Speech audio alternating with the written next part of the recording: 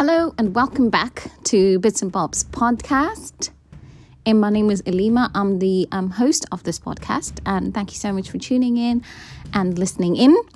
So I came across this story. It's a very popular story, and I remember having our teachers read it out to us when I was a child in primary school. And it's a story of Bluebeard, but this time this has been sort of narrated in a very adult and very literally way, and it has given a whole new meaning to the story, whereas before it was just a fairy tale solely for entertainment. But it turns out there's a whole meaning behind the story. So since we're all talking about mental health and mental health resilience, especially with respect to women, I am going to recite this story, and then we will continually refer back to it as we go along through our episodes, depending on what we talk about. So there is a hank of beard which is kept at the convent of white nuns in the far mountains. How it came to the convent, no one knows. Why the nuns would keep such a relic is unknown as well, but it definitely is true. They say the beard is blue, indigo colored to be exact.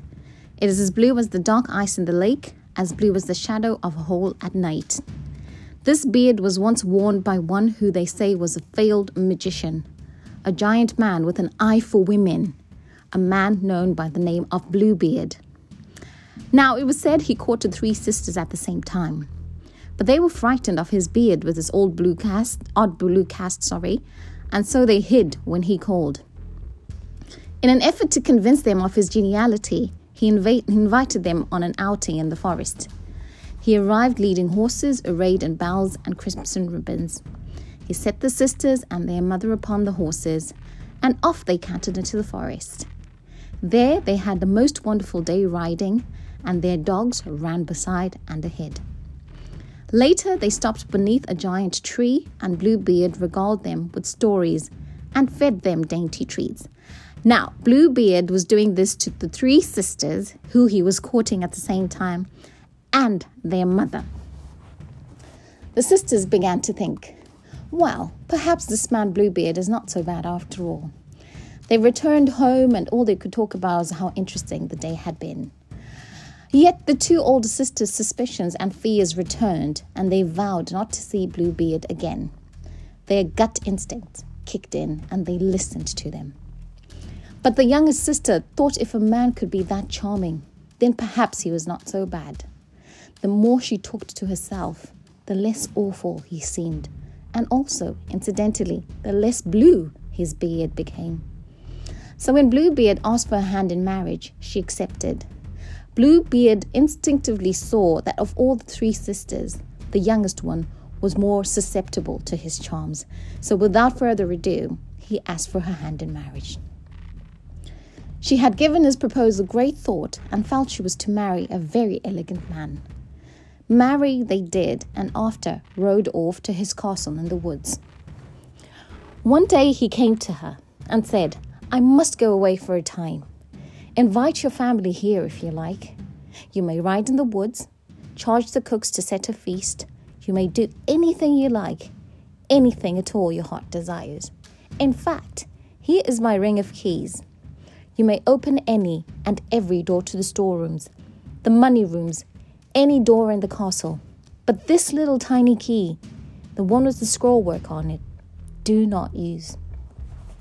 His bride replied, Yes, I will do as you ask. It all sounds very fine. So go, my dear husband, and do not have a worry, and come back soon. And so off he rode, and she stayed. Her sisters came to visit, and they were, as all souls are, very curious about what the master had said was to be done while he was away. The young wife gaily told them, He said we may do anything we desire and enter any room we wish, except just the one. But I don't know which one it is. I just have a key, and I don't know which door it fits. The sisters decided to make a game of finding which key fit which door. The castle was 3 stories high, with 100 doors in each wing, and as there were many keys on the ring, they crept from door to door, having an immensely good time, throwing open each door. Behind one door were the kitchen stores. Behind another, the money stores. All manner of holdings were behind the doors, and everything seemed more wonderful all the time. At last, having seen all these marvels, they came finally to the cellar, and at the end of the corridor, a blank wall. They puzzled over the last key, the one with the little scroll work on top. "Maybe this key doesn't fit anything at all," they said. As they said this, they heard an odd sound. They peeked around the corner, and lo and behold, there was a small door just closing. When they tried to open it again, it was firmly locked. One cried, "Sister, sister, bring your key. Surely this is the door for that mysterious little key." Without a thought, one of the sisters put the key in the door and turned it. The lock scolded, the door swung open, but it was so dark inside they could not see. "Sister, sister, bring a candle." So a candle was lit and held into the room, and all three women screamed at once, for in the room was a mire of blood, and the blackened bones of corpses were flung about, and skulls were stacked in corners like pyramids of apples. They slammed the door shut, shook the key out of the lock, and leaned against one another, gasping, breasts heaving. "My God, my God." The wife looked down at the key and saw that it was stained with blood. Horrified, she used the skirt of her gown to wipe it clean, but the blood prevailed. "Oh no," she cried. Each sister took the tiny key in her hands and tried to make it as it once was, but the blood remained. The wife hid the tiny key in her pocket and ran to the cook's kitchen. When she arrived, her white dress was stained red from blood. She ordered the cook, "Quick, give me some horsehair." She scoured the key, but it would not stop bleeding. Drop after drop of pure red blood issued from the tiny key. She took the key outdoors, and from the oven she pressed ashes onto it and scrubbed some more. She held it to the heat to sear it. She laid cobweb over it to staunch the flow, but nothing could make the weeping blood subside. "Oh, what am I to do?" she cried.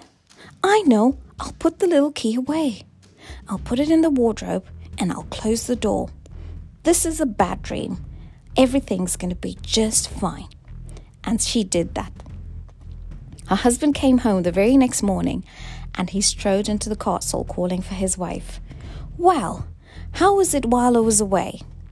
"It was very fine, sir." "And how are my storerooms?" he rumbled. "Very fine, sir." "How are my money rooms?" he growled. "The money rooms are very fine also, sir." "So, everything is good, wife?"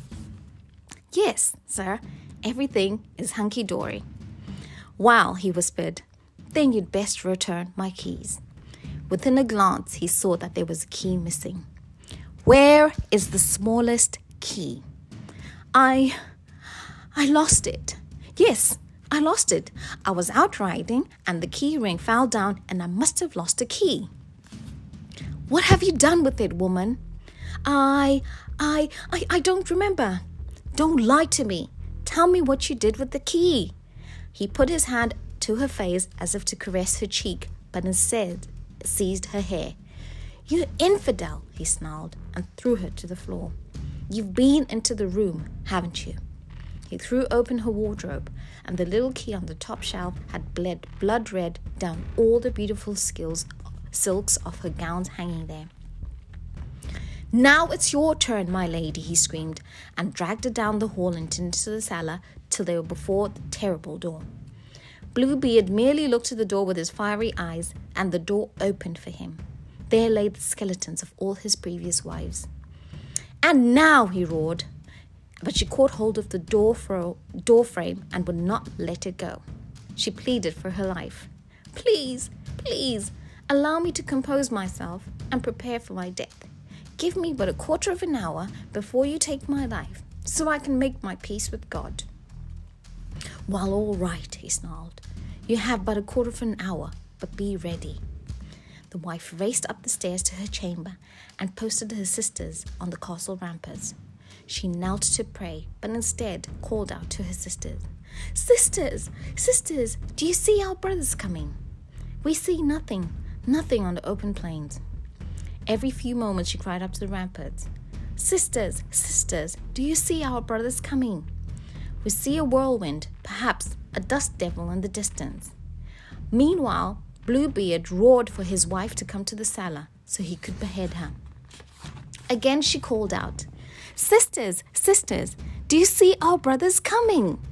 Bluebeard shouted for his wife again and began to climb up the stone steps. Her sisters cried out, Yes, we see them. Our brothers are here and they've just entered the castle. Bluebeard strode down the hall towards his wife's chamber. I am coming to get you, he bellowed. His footfalls were dense. The rocks in the hallway came loose. The sand from the mortar poured onto the floor. As Bluebeard lumbered into her chamber with his hands outstretched to seize her, her brothers on horseback galloped down the castle hallway and charged into her room as well. There they routed Bluebeard out into the parapet.